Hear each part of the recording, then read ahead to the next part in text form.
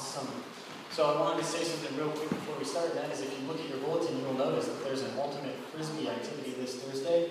That is canceled for this week. I'm sorry, I know Pat and Dave Musil were at, and I know you guys wanted to come and dominate again. But not this week. We get a reprieve. Sorry about that. So don't come to Davis Field. Nothing will be going on. I'm Pastor Anthony, like Shamrock said, and you are at the Vine campus of New Day Community Church. Welcome. And we are continuing the upward journey. What is the upward journey about? I'm glad you asked. We have a catchphrase and a verse, because we're church. Here we go. 2 Corinthians 3:18. And we all, with unveiled face, beholding the glory of the Lord, are being transformed into the same image, from one degree of glory to another, for this comes from the Lord, who is the Spirit. Because of that verse, our catchphrase is beholding and becoming. I say it every week, but it bears repeating every week. We become like the company we keep, right? So your friends start to rub off on you for better or for worse. Your parents probably used to yell at you when you were younger about who you chose to hang out with, who you chose to associate with. That was for a reason. They will help dictate what kind of adult you become. Paul has the same mindset. He's saying, look, hang out with God. Will you please behold and become like God? Let his character rub off on you. So as we take this upward journey, as we learn about God and who God is, and we dive into his character, let's not forget that that's supposed to influence our character. Amen? This isn't merely an academic study about God. This is supposed to hit home right here. Sound good? Yeah. And all God's people said, yeah. Hey, excellent. That was good. All right. We are talking about things that God... Jimmy McKee, I didn't even see you really. What's up? We are talking about things God hates, and we are basing that off of Proverbs 6. Let's read the whole big verse. Proverbs 6, 16 to 19. There are things. I'm trying to read off the screen in the very back of the room. There are 6 things, thank you very much, that the Lord hates.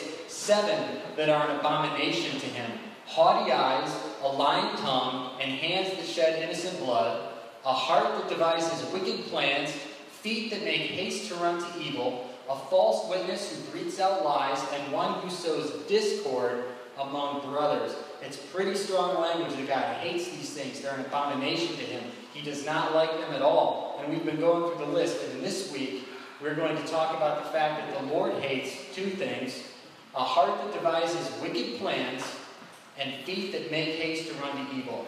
And we're going to discover that there's a similar drive between these 2 things, and really it just comes down to a matter of technique and maybe personality. But God hates these things. Let's go into it. A heart that devises wicked plans. Let's cover some basics here. When we say heart, usually in the Bible, in the Old Testament, that doesn't refer to the beating organ in your chest. It can. But this is referring to your inner man, the mind, the will, the heart, the understanding. Something in the midst of something is the heart of something. So this is a core issue. So Proverbs 6 is saying, God hates someone whose core, the core of who you are, is devising wicked plans. That's at the center of your being. God loathes that. And when we say devises, this is kind of a neat little word. I was actually surprised by it. It means like to scratch, to engrave, or to fabricate. So imagine somebody like etching something out, meticulously, tediously. You're taking some time with this. You're fabricating a plan. So the core of your being is fabricating a plan for what? Wickedness. And when we say wicked, we mean wicked. Trouble, sorrow, not complicated. Because some words really are what they mean. They're just on the surface, they're that. So this is what God hates. He hates someone who is driven at their very core to meticulously devise. He doesn't hate someone. We're talking about an activity, rather. Let me back up. I've backspaced delete if I could, but I can't. It's being recorded. He hates it when people devise things out of who they are for evil intent. So that's what we're talking about. The goal of this person is wickedness.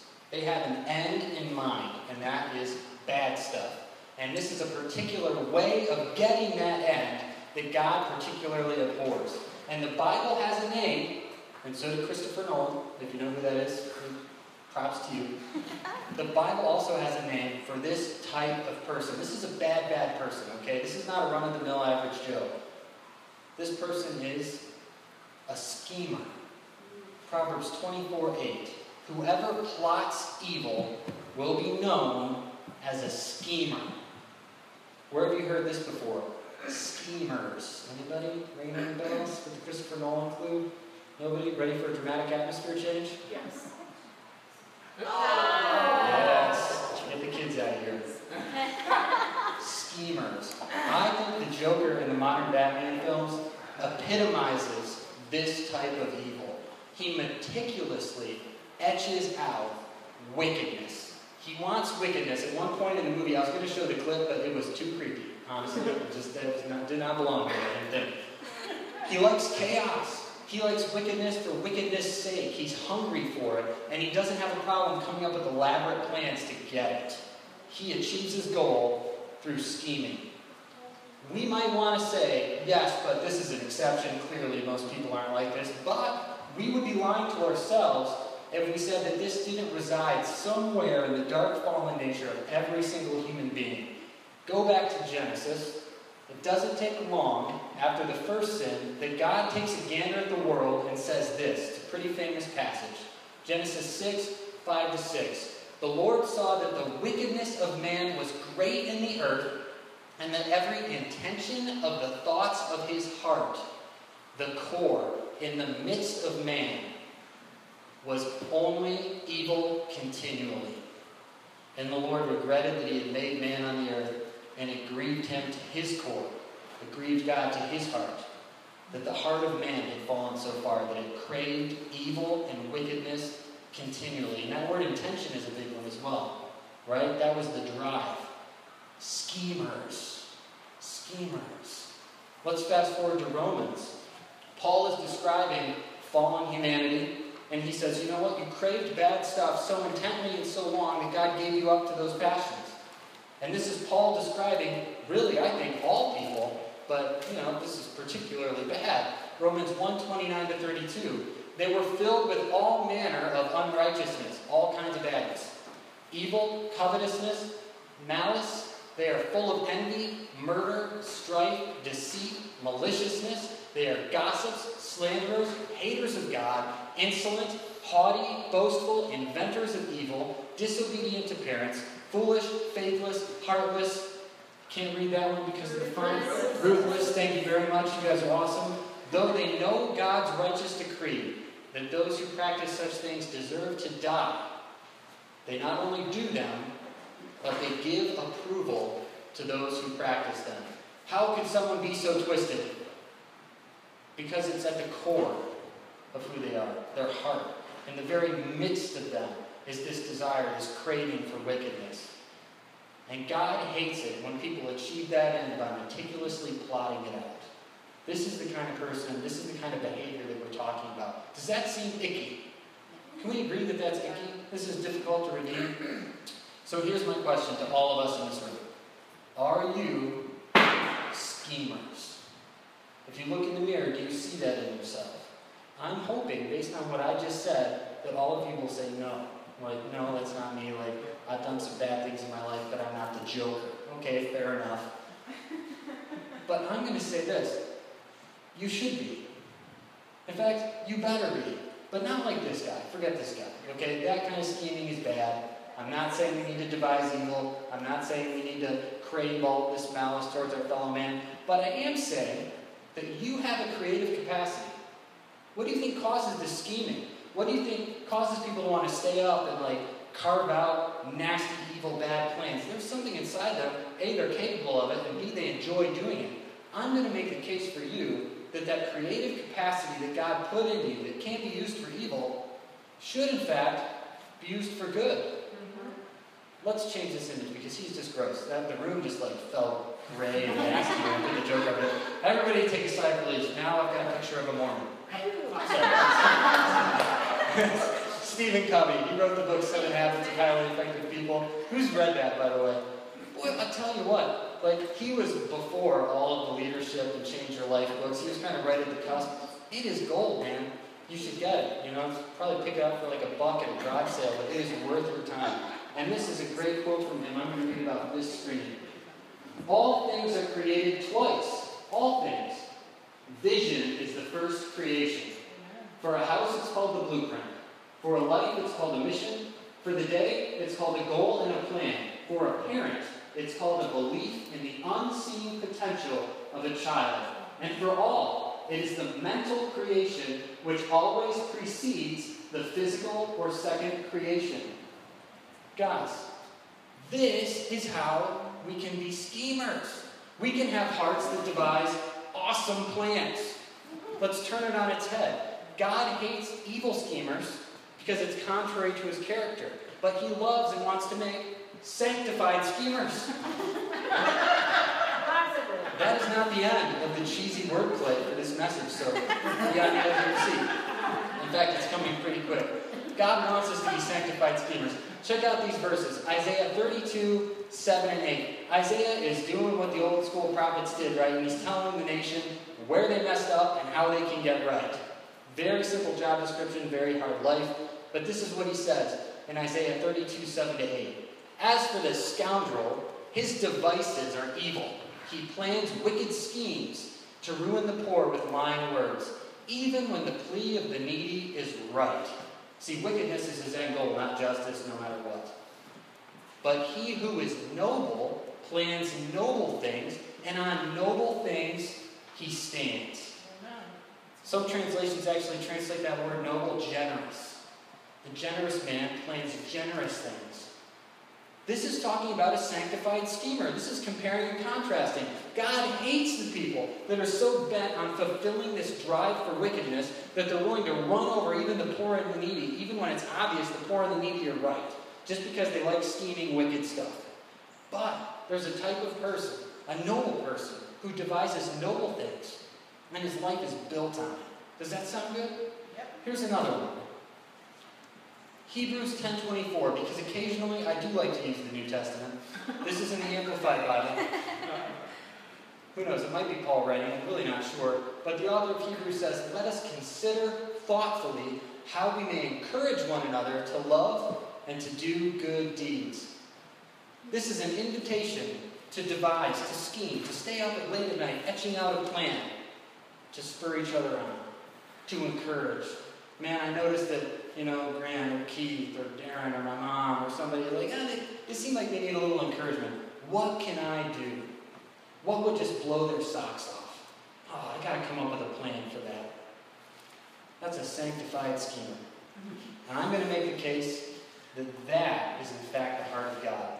We read some weird verses in the Bible, okay? They talk about foreknowledge and election and predestination.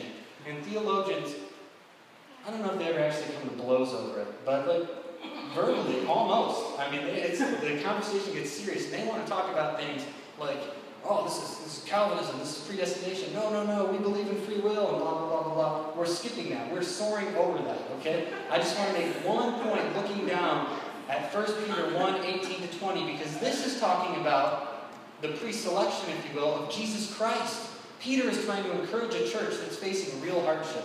The church that Peter is writing to, their life is on the line, man. Their life's getting harder and harder. They need something to hold on to. And he gives them the reality of the sacrifice of Jesus Christ. And he says, don't forget that. Here it is, 1 Peter 1, 18 to 20. For you know that it was not with perishable things, such as silver or gold. I like that. It's not with trash like silver or gold. That you were redeemed from the empty way of life handed down to you from your ancestors, but with the precious blood of Christ, a lamb without blemish or defect. Here's the key. He was chosen before the creation of the world, but he was redeemed, he was revealed in these last times for your sake. Think about what that means. You'll see this. You see this in Hebrews as well. His work was finished from the foundations of the world. Do you realize what he's saying there? Do you realize that God, whatever you believe about predestination, Calvinism, Arminianism, whatever, God looked into history and knew it's going to cost me big time if I want to keep these kids. And I'm willing. I'm willing. This means that God devised, schemed, if you will, a plan to save us. In other words, and what's coming up is an attempt at justice humor. Be merciful. Elohim had a scheme to redeem. Justin, I got snaps. Justin, what do you think? I'm getting an odd thumbs up. Amen. He's a sanctified schemer, man. He's got a plan, and he had the plan ready before we even fumbled the ball. Okay? Who wants to imitate Dad? Does that sound good? Way better than the Joker? Way better than someone who plots evil? Amen. Let's hit the second one. This is going to be a little bit quicker. But let's not forget these other people. The Lord hates not only a heart that devises wicked plans, but right on the heels of that, if you will, pun intended, feet, thank you, Lindsay Sear, they make haste to run to evil. You know, feet that make haste to run to evil, this is not a schemer. This is an opportunist. Okay? This is a different strategy. This is just a different way of going about it. The end goal is the same. Okay? The heart is still the same. Those verses I read about how there's something wrong at the core of man that wants wickedness, that wants evil. Our thoughts and intentions tend that way, just like gravity pulls things to the ground. It's irrefutable. Rabbi Zechariah says it's the most contended and yet most easily proven fact of the Christian religion, that people are fallen. There's something wrong with humanity. So the goal is still wickedness. That's still what we're going after. The wickedness craving heart is exactly the same, but the technique is different. These people are not like the Joker. These people are more like this. These people are more like sharks. Okay? Because they're not thinking ahead. They're just cruising. Right? They're just cruising through life. You know? But they're cruising and they're hungry.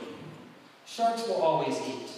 You know, I've never seen a Discovery Channel video where they're chumming, you know, throwing the guts and stuff off the back of the boat, and the sharks are coming by, but they've just eaten, so they keep swimming. Never, ever happens. Shark Week is the biggest success that the Discovery Channel has because they're always ready to attack and chomp on stuff. Always. So they're always hungry for wickedness. These feet that are swift to run to evil, they walk around craving wickedness like you might have a Mac attack, Big Mac attack, you know, like I just want it. If I come across a Big Mac, I'm eating it. They're eager for opportunities for evil. Eager. So they're quick to swim towards blood in the water. We've known people that this has characterized their life, probably. And maybe this has characterized your life from time to time. Where your plans change if you find out somebody just bought a 48-pack of beer, or a 24-pack. Suddenly, you're going that way. You know? You have 5 minutes alone that you didn't expect, and you have your cell phone. Are you going to look at inappropriate stuff? Because that's really what you've been craving all day. You weren't going to gamble and spend all your money until you happened to take a different way home and drive past the casino. The minute the opportunity shows up, you are so hungry that you cruise that way as fast as you can. Your feet are swift to go to wickedness. Maybe you didn't plot it out. But the minute you smell it, and it's over there, I'm going that way as fast as I can. Does that make sense? This is still icky. God hates this because you're carrying around this latent desire to do nasty stuff. This is what the Bible says is the cause of sin. This is very uncomfortable. Let me go backwards. I'm sorry. Maybe I shouldn't even show this slide because it's me. The Bible doesn't say, that big bad devil, I know he beats up on you all and makes you sin. It's really not fair. One day I'll save you from him. You poor little kids. That is not the biblical teaching on sin. This is the biblical teaching on sin. Mark 7:21-23. For it is from, where? What's that word? Within. Oh, this is a great way to get you guys to respond. So I can be like, oh, I can't read it. It's so small. Let me help. For it is from within. Great. Out of the person's heart, this is like Pavlov. Out of a person's heart, the evil thoughts come. Sexual immorality, theft, murder, adultery, greed, malice, deceit, lewdness, envy, slander, arrogance, and folly. All these evils come from inside and defile a person. Let me ask a question. How can murder come from inside? Murder is an action, right? Murder is not like lust. Lust is in here. Murder is not like envy. Envy happens in here. It's coming out. That's exactly right, Abby. You were hungry for that before the situation presented itself. And when the situation presented itself, your feet were swift to run that way. You're carrying around this hunger. Not just me, everybody in this room. This is part of our fallenness that Jesus came to overcome and pound out. This is part of what it means when the old man is crucified. Okay? God is trying to remove the evil, nasty, wickedness-loving heart and give us a new one. This is even in the Old Testament. But a person that carries around this kind of hunger for evil will chase down the opportunity. but there's good news. I can't remember if the good news on the next slide or not, so this is going to be an experiment for all of us. Are you an opportunist? No, we're not opportunists. Well, you know what I'm going to do, right? Because I did it last time. You should be. You should all be opportunists. Because it's good to be opportunists in a redeemed sense. Don't cruise through life looking for wickedness. We can cruise through life a different way. Let's look at some fun pictures. Okay, what is this? That's the paralytic. It's the paralytic. I was trying to think of the person. Isn't that the person that's like dead and like comes to life? It's not the dead guy. It's the paralytic guy. Justin is right. So remember the story, right? This is the story from the Bible where we get the awesome thing. Like if he knows their reasoning within themselves, and we're all like, "Oh wow, how did he know that?" And then everybody expects him to heal the guy, and he says, "What? Your sins are forgiven." That's right. And then they're like, "Whoa, this is crazy. Only God can forgive sins." And Jesus is like, "Well, just so you know, the Son of Man can do both." Zaps the guy, and he picks up his pallet and scoots out. Right? Yep. This is amazing. We got a bunch of really great teachings from this story. Do you know why this happened? Because Jesus was just sitting there, and they dropped a paralytic in his lap. This was not planned. This was an opportunity. Jesus was being an opportunist. I don't know what he was teaching about, but I'll tell you what. Plans change when the brick and mortar starts coming down, and there's some lame dude, like literally, and Jesus said, "Aha! An opportunity." And his feet were swift to go towards righteousness and goodness. Amen? Let's look at another one. What is this picture? The woman at the well. That's exactly right. Oh man. Those who worship God worship Him in Spirit and in truth. That's right. Oh, so good. You know, a whole town got saved off of this encounter. He was there for several days in a Samaritan town. Man, the teachings and the sermons that come out of this, right? Oh man, the revelation. We ponder that. We read this story in our devotion time and we're struck by it. Do you know why this happened? Jesus was sitting at a well and some woman came up. Yep. And he said, "There's an opportunity here. I'm going to take it." Wow. How about this one? There's one more. This is a little harder. I looked for a good picture. What's this picture of? Yes. Jesus healing the blind man. This is the guy that turns into a superhero, right? And they drag him before the Sanhedrin, and he's like, "I'll tell you what, I don't know much, but I know I was blind, and now I see." And he's like totally awesome, tough guy, and they kick him out, right? And this is a great story. We love this story. And they're like, "Oh, we've never seen anything like this. A man born blind was healed." This happened because Jesus was walking by the street, and some blind guy was there. That's it. Jesus didn't plan this out. Tell you what, and the other miracles, think about it. The feeding of the 5,000. Jesus was trying to get away. And it says he looks up and he sees a bunch of people, and it occurs to him, this is an opportunity to feed some people. Be an opportunist. But don't be an opportunist for evil. Be a holy opportunist. Be a sanctified schemer, and be a holy opportunist. Colossians 4:5 and Ephesians 5:15-16 tell us to do exactly this. Colossians 4:5, be wise in the way you act towards outsiders. That means everybody who doesn't know Jesus like you do. Be smart in the way you act around them, making the most of every opportunity. That's great.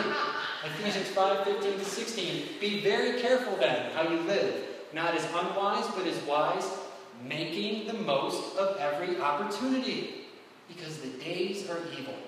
He doesn't mean actual chronological time. He means this is an evil world.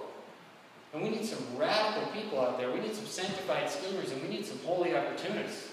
That when they see an opportunity to do good and change things, they're going to jump on it. They're not going to shrink back. The next verse up here, I believe Ephesians 5:17 starts out with, don't be foolish. Be wise. Take the opportunity. Don't be foolish and not to. We need to be sanctified schemers and holy opportunists. So let me just recap. God hates it when we scheme to do evil and when we cruise through life so hungry for wickedness that we jump at the opportunity to sin. This is both what we put together. When that's your drive and your goal, when that's what you really, really want, you will either plan to get it or find opportunities. Man, they'll show up out of nowhere, probably all the time, more and more, faster and faster until you're ruined. God hates that. But our scheming and opportunistic tendencies should be harnessed for good. You have that creative capacity for a reason, and it's not evil. You have that drive towards spontaneous action for a reason, and it's not for evil. Use it for good. And if you do that, you won't wreak havoc like the Joker, and you won't leave bloody chum in your wake like the sharks. You won't destroy people and things. What will actually happen is that you will mirror the heart of God and the strategy of God for the good not only of yourself, but also for the good of everyone around you. God hates hearts that devise wicked plans. Why? Because he has a heart that is devising good plans. He hates hearts that are swift to go to evil. Why? Because he was swift to do good. And he calls us to do the same thing. Thank you guys. I'm going to give you Shimron to close.